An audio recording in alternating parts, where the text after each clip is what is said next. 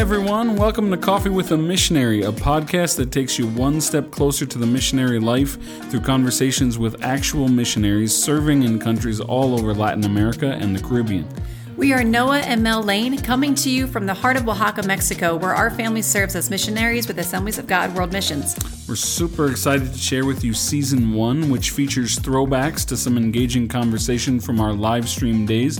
If this is your first time or fifth time listening, thank you for taking the time to listen. We pray it will be a blessing to your life. We really strive to make the conversations engaging and enjoyable by covering a range of different topics, from sharing about everyday life while living overseas to ministry opportunities and everything in between. In today's episode, we're revisiting an interview with the remarkable missionary Lexie Bishop serving in deaf ministry in Colombia. It's going to be an amazing conversation. We're so thankful to have you here with us. So stay tuned until the end also as we share with you some exciting news about Season 2. So without further ado, let's settle in for this episode of Coffee with a Missionary.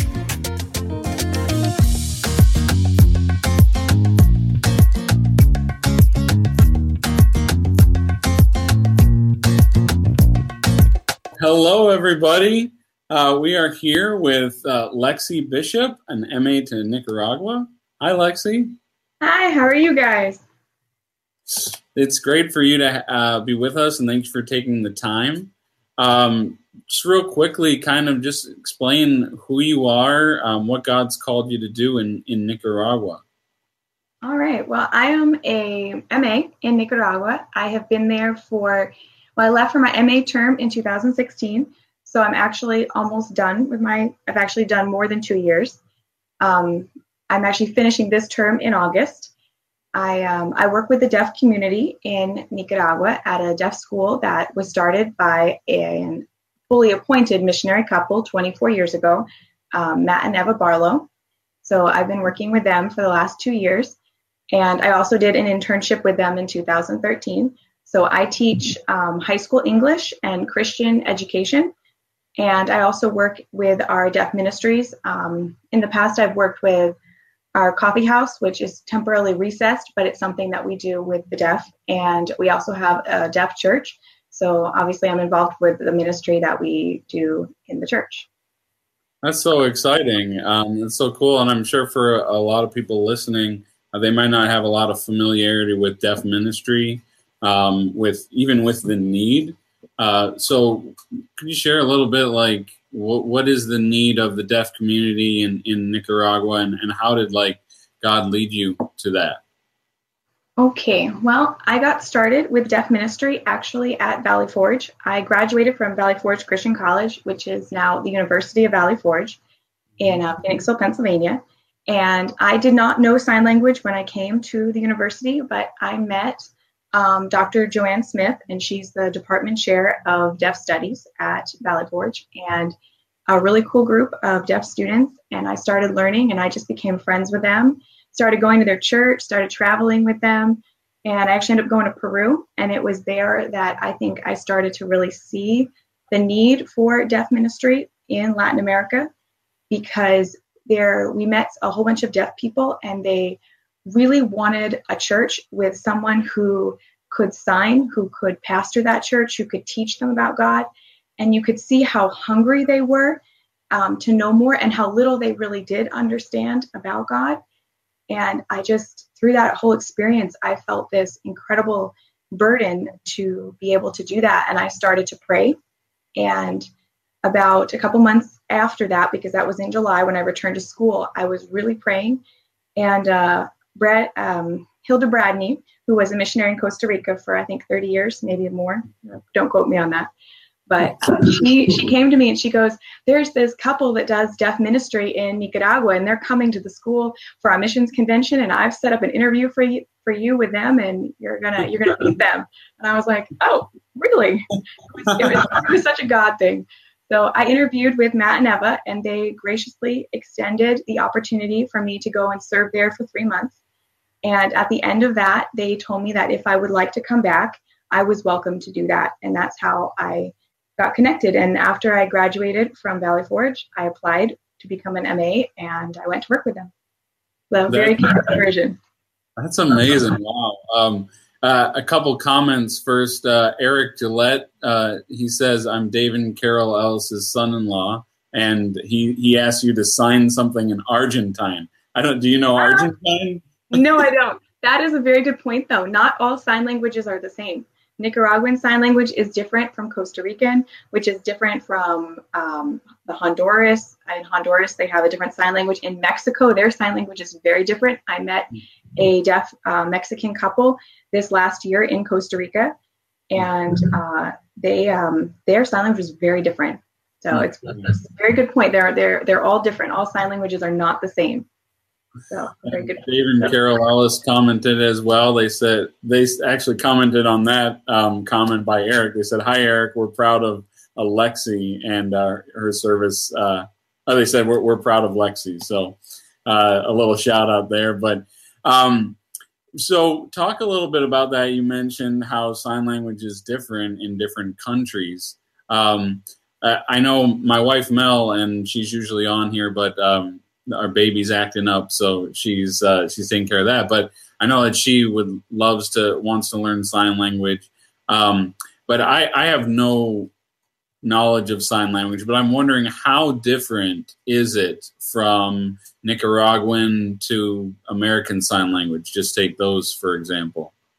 Okay, well, like Spanish to English, there are some crossover words. There are signs in this case that are the same. There are some, but there's also many that are different. So I would say that knowing the American Sign Language first was very helpful because I already had that pattern in of understanding a spatial language. And so when I went to Nicaragua, it was more like I was replacing the signs, and I was kind of replacing the word order, because sometimes they sign things differently because they tend to sign them more like you would speak Spanish and less like we sign in American Sign Language, which isn't actually in English, but it's a different order. So it was learning to change the order a little bit and learning the new signs. I would say that. So it took me probably 3 months to start to really be able to use the Nicaraguan Sign Language. It maybe 6 months before I felt like I had some kind of fluidity that was natural, that came out easily in conversation. But it took me. Oh, go ahead. Sorry. No. Yeah, so you had to learn Spanish and sign language. Yes, that is one of the biggest challenges, I think, to doing deaf ministry. When you do deaf ministry, you not only have to learn the language of the country and the people that you go to, their spoken language, but you also have to learn a sign language, and probably some sign languages from the surrounding countries. If you're in a small country like in Central America, I interact with people in Costa Rica and Honduras and Mexico, and so learning some of their sign language is also very important. So it is it's different because you have to have good not language skills, but you have to be willing to put in the effort, I guess, to learn more than just one language. Yeah, wow. So what are some of your biggest challenges in working with the deaf community? Well, getting them all together. Because, deaf people are not like, if you go to a country, if I go to Costa Rica, not all of them, but, they're Costa Ricans. They're there in Costa Rica. But when you go to work with the deaf, you go in and you have to build relationships. You have to find out where they are, because they're sometimes they do live together in groups, especially in Africa. There are some whole villages where the deaf people have come together to live. But a lot of times, you have to find out where they are. It's a very slow process of building a relationship, of bringing them together, of building trust with them, because many deaf people have very broken trust. They don't trust hearing people because they've been so hurt and taken advantage of by the hearing community, because they're such a misunderstood, unreached people group. So that's one of the biggest. And also education is a big thing too. It can be very hard to teach someone about the love of God, and if they don't have a full language skills.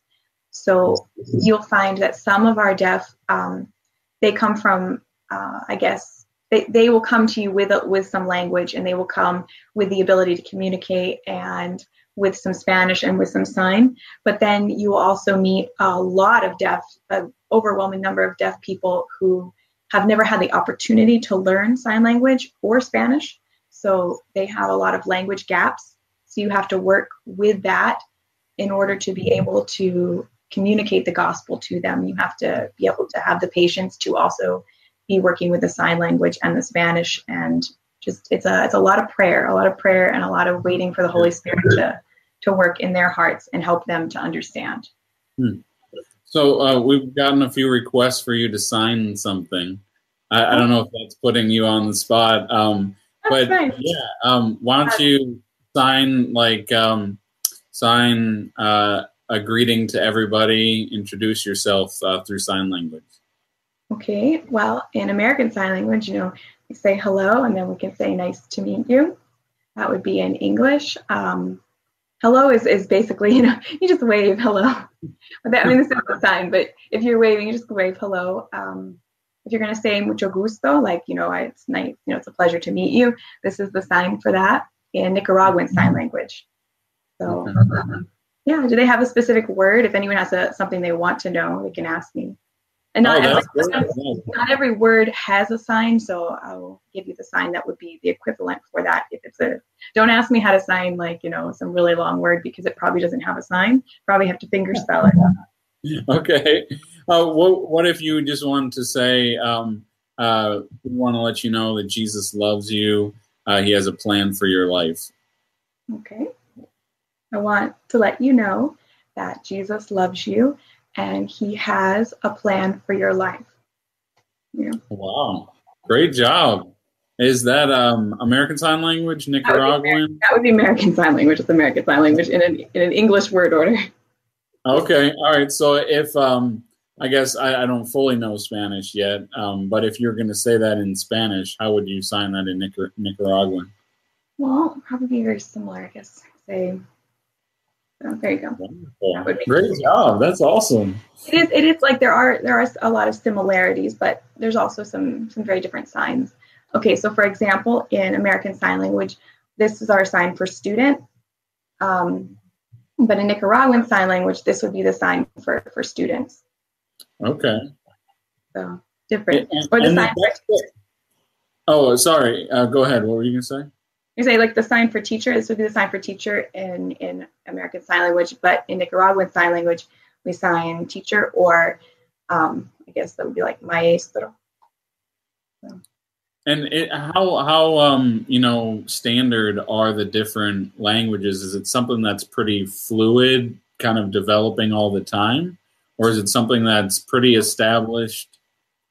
It depends on the country, because some countries have very established sign language or signing systems, and some are still developing. Some use the Americans, or use something that's very similar to American Sign Language. For example, in the Dominican, they use a lot of American Sign Language. We have 2 Dominican students in our Bible school, and I can use American Sign Language with them, and they'll understand me no problem. Now, they do have a few signs that are different, but the majority of their signs are the same, and that would be, I guess, because they've taken the American Sign Language and chosen to use it there rather than start from scratch. But I know that they also told me that they have that as the language continues, it becomes less and less like American Sign Language and becomes more of their own. It reflects their own culture. So there are some signs that are different there as well. And it is continuing to change and become less and less like American Sign Language. Wow. That's fascinating. There's so much more we could learn and ask about the deaf community and sign language, but kind of want to focus back just on your life as a missionary.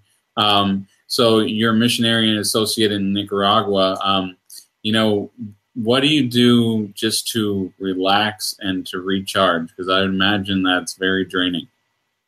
Well, I actually started in Costa Rica. I joined a CrossFit gym, which I didn't know what CrossFit was, so I'm not one of those groupies. I didn't even know what it was, and I got introduced to it by another MA, actually 2 MAs that were. I'm sorry, what? You think it was Christian at first? I didn't know what it was. I had no idea. I always thought CrossFit. I always thought it was Christian, like, oh, CrossFit, but. Well, some of the hats or the gear have the Bible verse on it. That's their I don't know, that one of the more famous CrossFit people. It's like his tagline, but it's a Bible verse. So some of the gear does have a Bible verse on it, so it could be very confusing. But I didn't even know what it was, and I just went, and I really enjoyed it, and it really helped me to do something that didn't require so much thinking, because when you first go to Costa Rica, as I said, I started in Costa Rica, and then I joined another one in Nicaragua, and it helped me to recharge because I was taking language classes, and that's very mentally draining because I did not have any Spanish before entering language school. And so you're really exhausted mentally after all those hours of sitting and trying to understand conjugations and weird words, and your tongue is all twisted up and you feel all awkward. And then, so I started going there because it helped me to relax. And it actually had a twofold thing, because as I got involved in that gym, I was able to make friendships through it. And it gave me a whole group of people that I could socialize with outside of my ministry, as well as doing ministry. But it also gives me, I guess it makes me feel more like a part of the community, because it helped me to integrate, I think, into life in Costa Rica and then later into Nicaragua, and build relationships with people that I wouldn't normally have contact with. Yeah, that's amazing. Amazing in the level that you shared, but also too because it gives you an avenue for physical health. Obviously, helps you stay up on that, and so that's really cool. Ray Smith just commented and said, "Good to see you." Oh, Ray, yeah, he was a student at Valley Forge while I was a student there. Awesome. So we got time for a couple more questions here, but we got a question from Instagram. And it's from a girl. She says, me and my girlfriends are students at Southeastern University, and their desires to be MAs as soon as possible coming out of college. And so they're just wondering what steps can they take either now, or what can they prepare for in the future to make that as smooth as possible. Okay. My senior semester of my senior year of college, that January, I applied. I put my application in then, because it is a lengthy process. There's a lot of steps, a lot of approvals you have to get, a lot of papers you have to, get together and fill out. And so I found that, starting that application my senior semester helped to move things along faster. But also good communication. It really, if you communicate well, it helps that process to be more smooth. I think that's something that I personally learned, because when I first started with my application, I think I didn't keep as well in communication as I probably should have, and that was something that I've learned, that it's really important to stay on top of things and to be very always be very respectful, very patient, but also to make sure that you are making yourself available and you are communicating. Staying on top of it here. And what was that? I said, and of course, showing a lot of patience, because there are a lot of steps involved in it. There's a lot of people that have to read your application. So remembering to be patient and to, it's a process, and you just have to do it, and, trust God and pray and be a good communicator and be patient. Awesome. Also, what opportunities exist specifically to work among the deaf in missions? Okay, I would say deaf missions is a very open field, because there are not a lot of people that are doing deaf ministry. There are some deaf ministries, but most of them are very small. And I think with the Assemblies of God, don't quote me on this, I think at least in Latin America, I think there are two missionary couples that do deaf ministry. One of them is in Mexico, and one of them is Matt and Eva Barlow, obviously.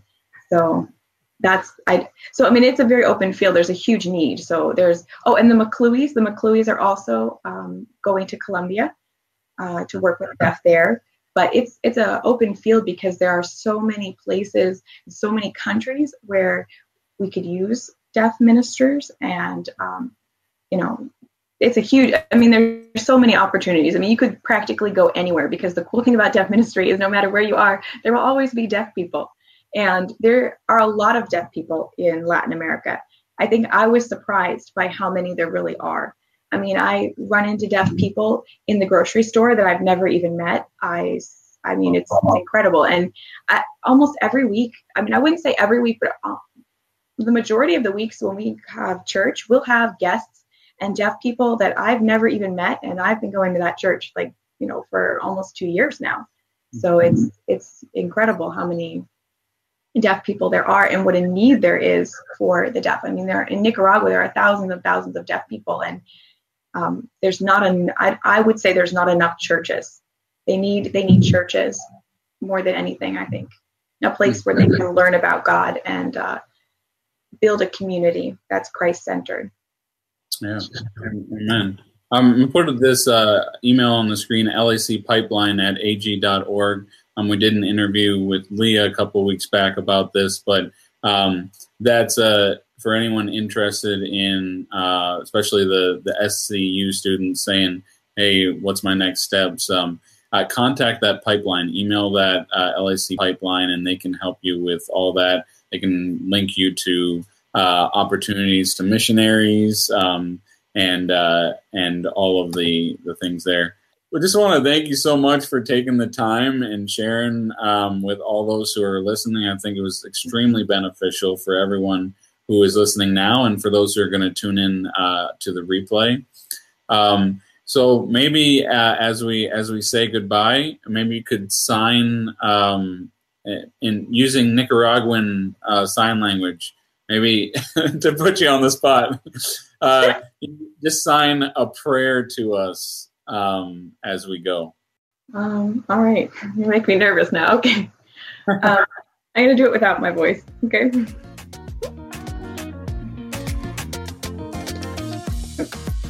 Amen. Powerful. I'm sorry.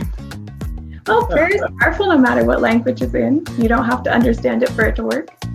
Amen. That is the understand, right?